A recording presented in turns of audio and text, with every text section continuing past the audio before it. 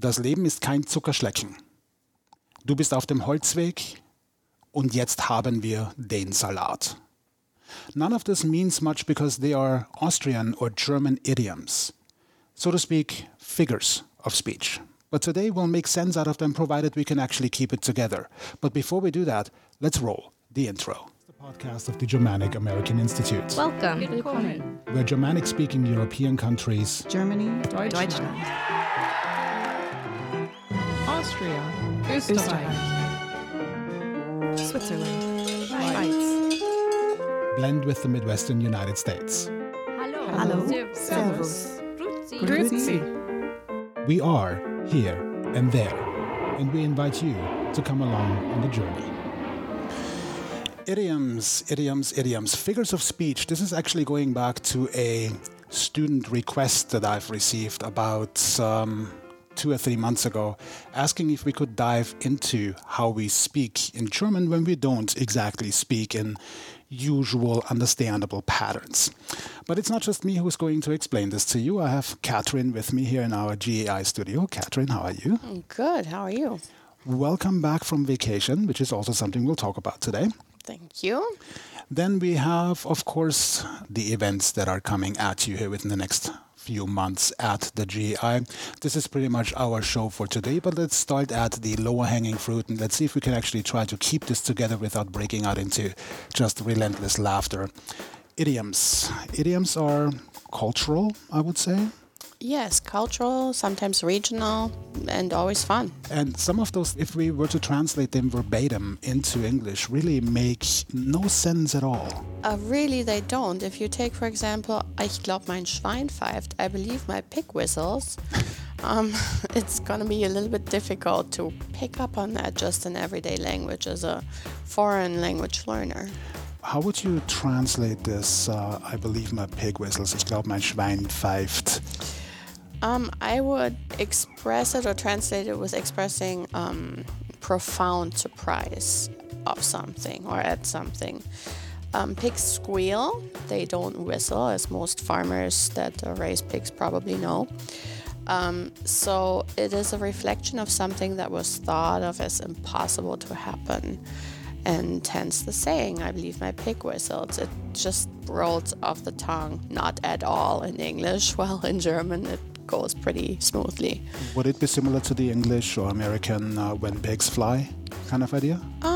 Probably along those lines, yes. Okay. Well, let me add one to this. Das Leben ist kein Zuckerschlecken. I believe this is also commonplace in Germany? Absolutely. It translates literally to life is no sugar licking. In other words, life is what you make it. It's not always easy. You have obstacles to overcome.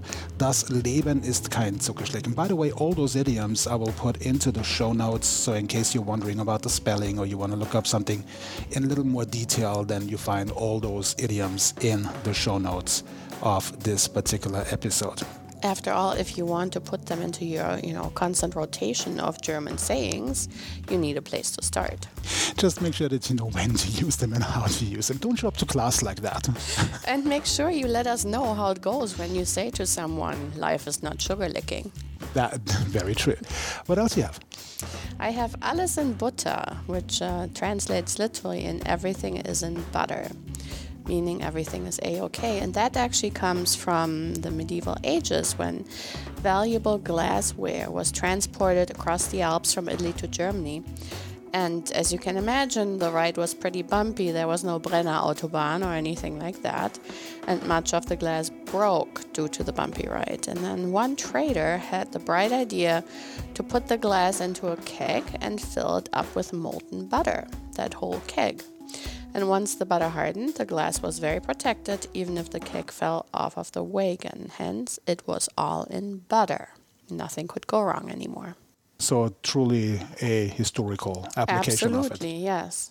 Interesting. I don't have one that's quite that elaborate, but ich bin auf dem Holzweg. Really meaning as much as I'm on the wooden path, on the wooden way, which really just means that I'm on the wrong track, that I'm not heading anywhere, that my idea, my ideology, my perspective, in my opinion, is just simply in error. And the idiom, therefore, is then, ich bin auf dem Holzweg. Yeah, actually, when people were lumberjacks, and the Holzweg was especially made just to transport the wood, that was the lumber that was cut down to the river or wherever it was transported from. And so if people were lost hiking and they would find a Holzweg, really they wouldn't be able to get anywhere. They would just go to the nearest tree that was felled once upon a time. So it was the wrong way they were taking. Austrian idioms explained by Germans. Northern Germans. Northern Germans. Insult to injury. It's very funny. Is there actually, do you have any idioms that are particularly Northern German that you wouldn't find in Central Germany, and of course not in Austria, but is there anything that comes to mind that is particularly Northern German?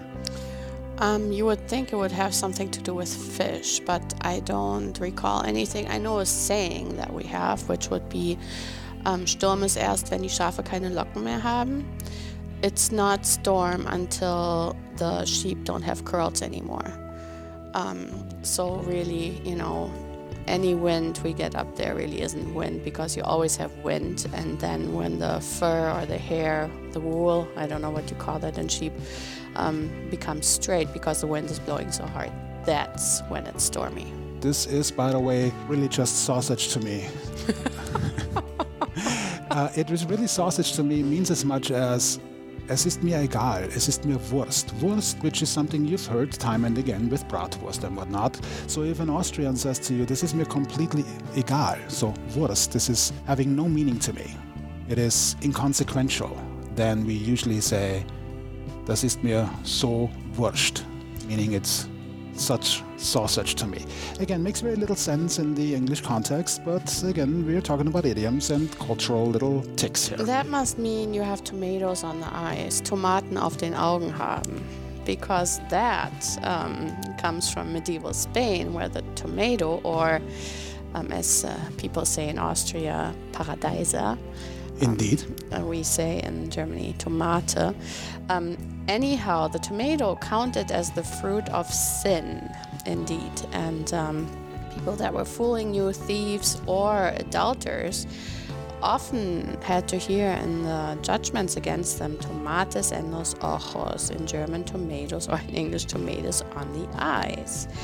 And so for punishment, these criminals had to run around with potatoes tied in front of their eyes, so that everybody in the city knew that they had been, condemned of something. And so this public humiliation, of course, was very difficult to bear for people that were wearing the tomatoes. Of course, I have the appropriate response. Ich glaube, ich spinne. Again, verbatim translates to, I think I'm a spider, which is not a reference to Spider-Man. It just really means as much as, I think I'm going nuts. I think I'm going crazy. Ich glaube, ich spinne is a reflection upon something that is in the sort of unbelievable camp, things that you didn't expect, things that seem just without reason and without sufficient explanation. They may be on the more obnoxious side. They may be on the side of true surprises. So it's a pretty ambiguous idiom, if you will. But ich glaube, ich spinne, so I think I'm a spider, would apply to this particular idiom. By the way, in case you haven't caught on to that, it is really difficult to keep a straight face doing this from English into German. Ja, ich verstehe nur Bahnhof. I only understand railway station, which is an excellent idiom to use in class if, you're on the receiving end of Günther or my lessons ever.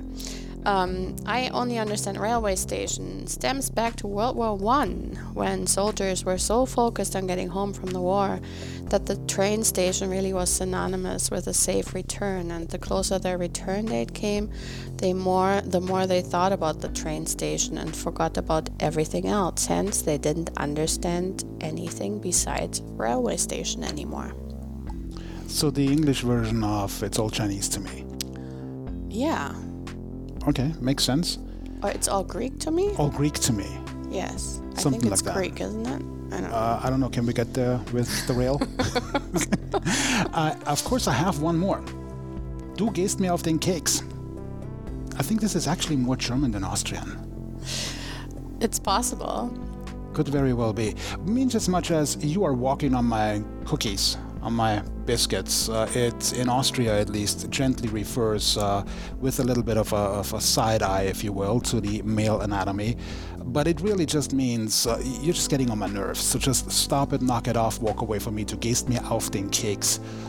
Du gehst mir auf die Nerven. So you're getting on my nerves would be the more high German explanation. It's just really mostly reserved for kids. And actually, the word Keks was invented in Hanover by the Hermann Baisen Corporation, because he invented the word in order to describe this product he was putting on the market, which was a cookie, of course.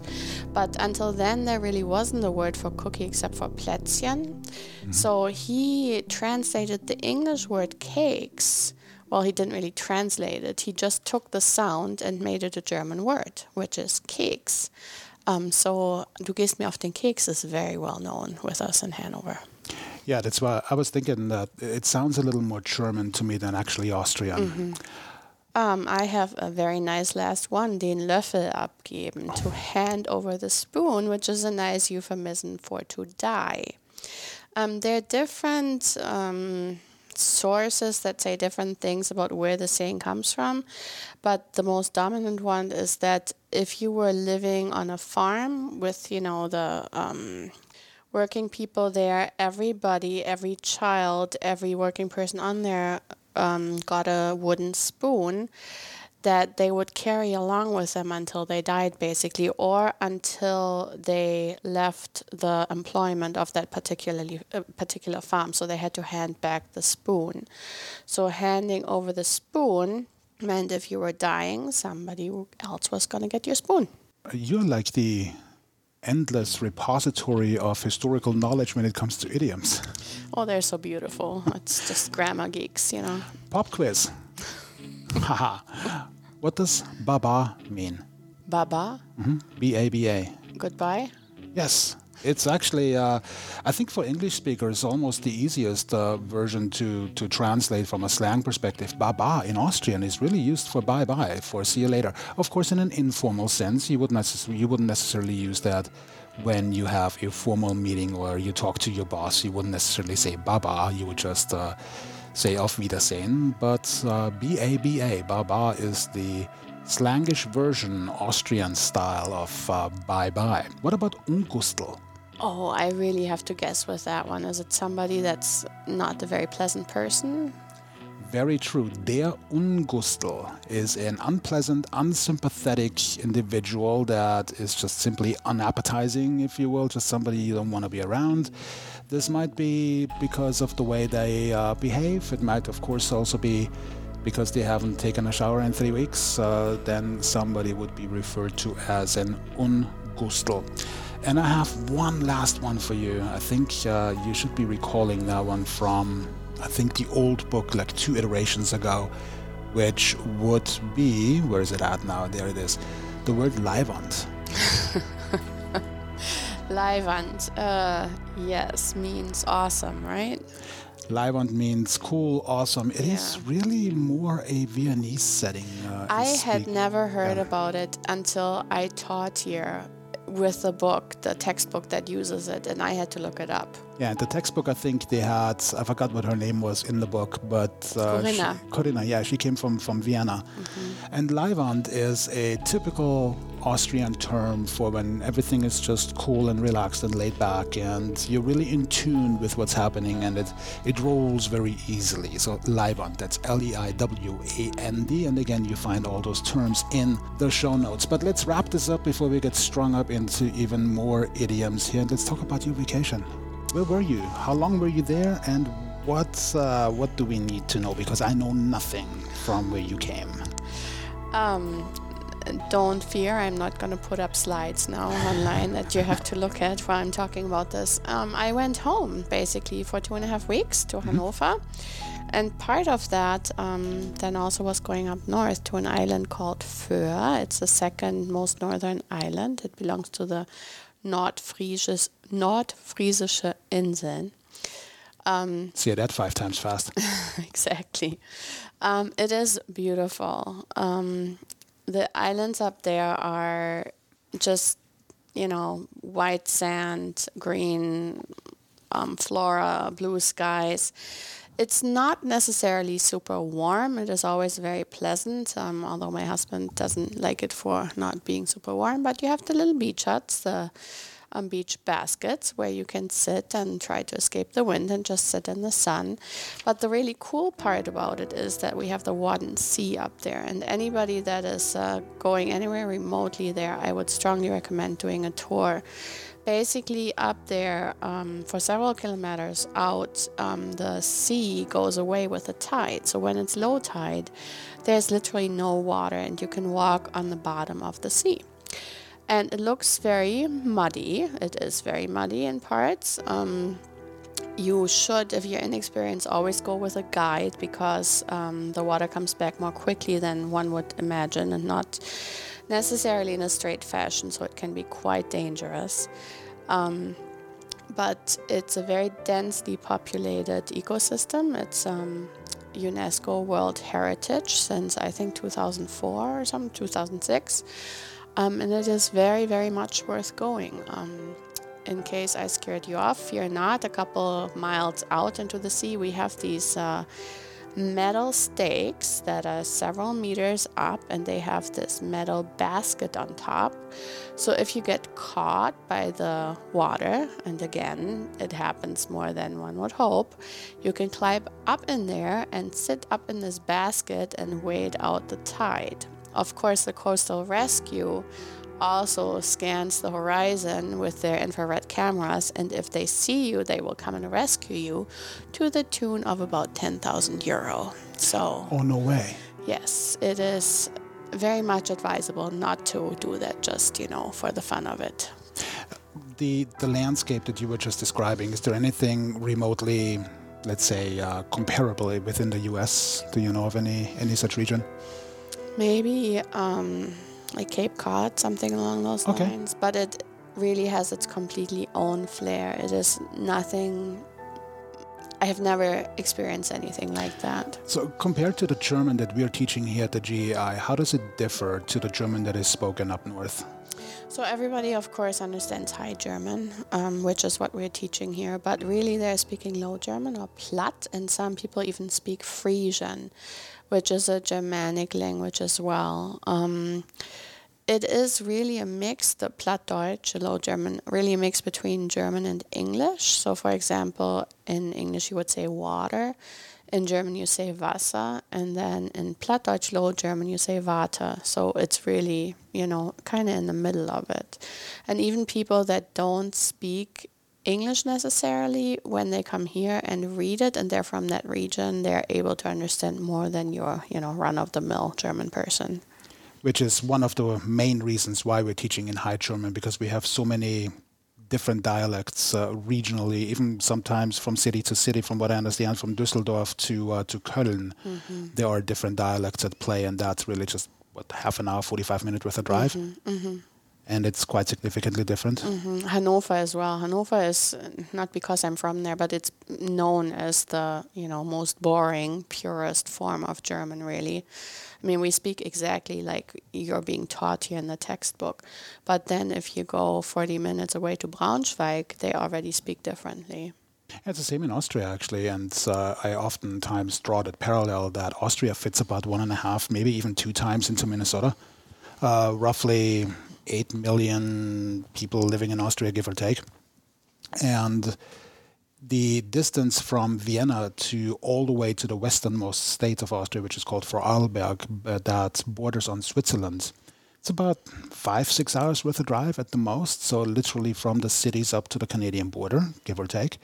And if you drop me into Vorarlberg, so close to the border to Switzerland, I'd be almost lost until they actually decide, well, I'm going to humor this guy from not here and speak High German. If they start in their version of German, I'd be completely just pretty much like any other foreigner. Same with me with Bavarian or Swabian too. Okay. When we've been in the Bavarian countryside, We've walked into a restaurant and the waitress said something to me. I had to ask her 3 times. I still didn't understand what she was saying. And I'm from that country. Yeah, that's one of the reasons why we are teaching in High German. So just to also clear up any misconceptions as to why German is not German. So the common denominator, if you will, is High German. Thanks for the little wrap-up of the vacation. You're so welcome. Let's talk about events real quick, because we do have a lot coming at you in the next couple of months. Let's start with the headliner of all headliners. That's the St. Paul Oktoberfest at the Schmidt Brewery, one of the longest standing events that the GAI actually puts on. It's Friday and Saturday, September 13th and 14th. And from what I understand, there are 20-some thousand people there within those 2 days. Absolutely, it's packed. And I'm looking forward to once again being part of it, and also at that point already have to mention a huge thank you to Paulana, who once again is helping us to make this the best possible event. And also Paulana, in case you are not aware of that, and we will talk with Joe, who represents Paulana here locally, within one of the next podcasts. Paulana is one of the few authorized breweries in Munich to actually supply the true Oktoberfest back in the home country. Beyond that, we do have the summer Saturdays at the Haus Kaffee und Kuchen. That happens on most Saturdays. Of course, I invite you to check our website at gai-mn.org just to make sure that those dates that you have in mind are also truly available from our end. And let's make sure that we mention that the cake from Kaffee und Kuchen is baked authentically by our German ladies club, the Damen. It doesn't get more authentic than that. Were those the same Damen, if you will, that were here at Deutsche Tage? Absolutely. Yes. Okay, so for those of you who have been here during Deutsche Tage and had the opportunity to grab a piece of just incredible sweetness, you know what you're in for. And for those who were not here, it's about time that you get here. So Saturday in the morning, Kaffee und Kuchen baked in-house, and of course the coffee is fresh too. And if at any rate our little cruise, if you will, excursion into the idioms made sense to you to the degree that you want to now know more, then we do offer a Schnupper course, which is an introduction to German. It's just a light-hearted 2-hour introduction to German, so nothing big. There will be no test at the end, but at least it gives you a first touch point, if you will, a first sensation and experience with German. You will learn a few basic German words and phrases, and maybe even idioms, depending on who's the one teaching it. And of course it includes coffee and cake, so Kaffee und Kuchen as well. Date is Saturday, August 17th, and it starts at 9:30 a.m. The class then starts at 10 a.m. and ends at noon. There's a cost to it, 25 per person, but that includes the coffee and the cake and the class. So this is almost the best Saturday that you can possibly spend anywhere. And again, of course, for registrations, please just hop on over to gai-mn.org. Other than that, last but not least, our classes are starting over after our 6 weeks session ends. We do have, I think, a 2-week break in there, and then we're starting over at the, I think it is September 9th with the advanced beginners, and then September 17th with the true beginners. Mittelstufe Intermediate starts on September 4th, and again, all those dates and cost points and time slots and so forth, all that is available on the website gai-mn.org. And Samstagsschule, which is the classes for kids and teens, again, all the dates are available on the website, starting in September, also on the 14th. So if you want to enroll your kids to get used to idioms, that's the way to do it. Just my suggestion would be that you come here as well, so you actually know what your kids are talking about when they get back home. Good plan. Good plan, right?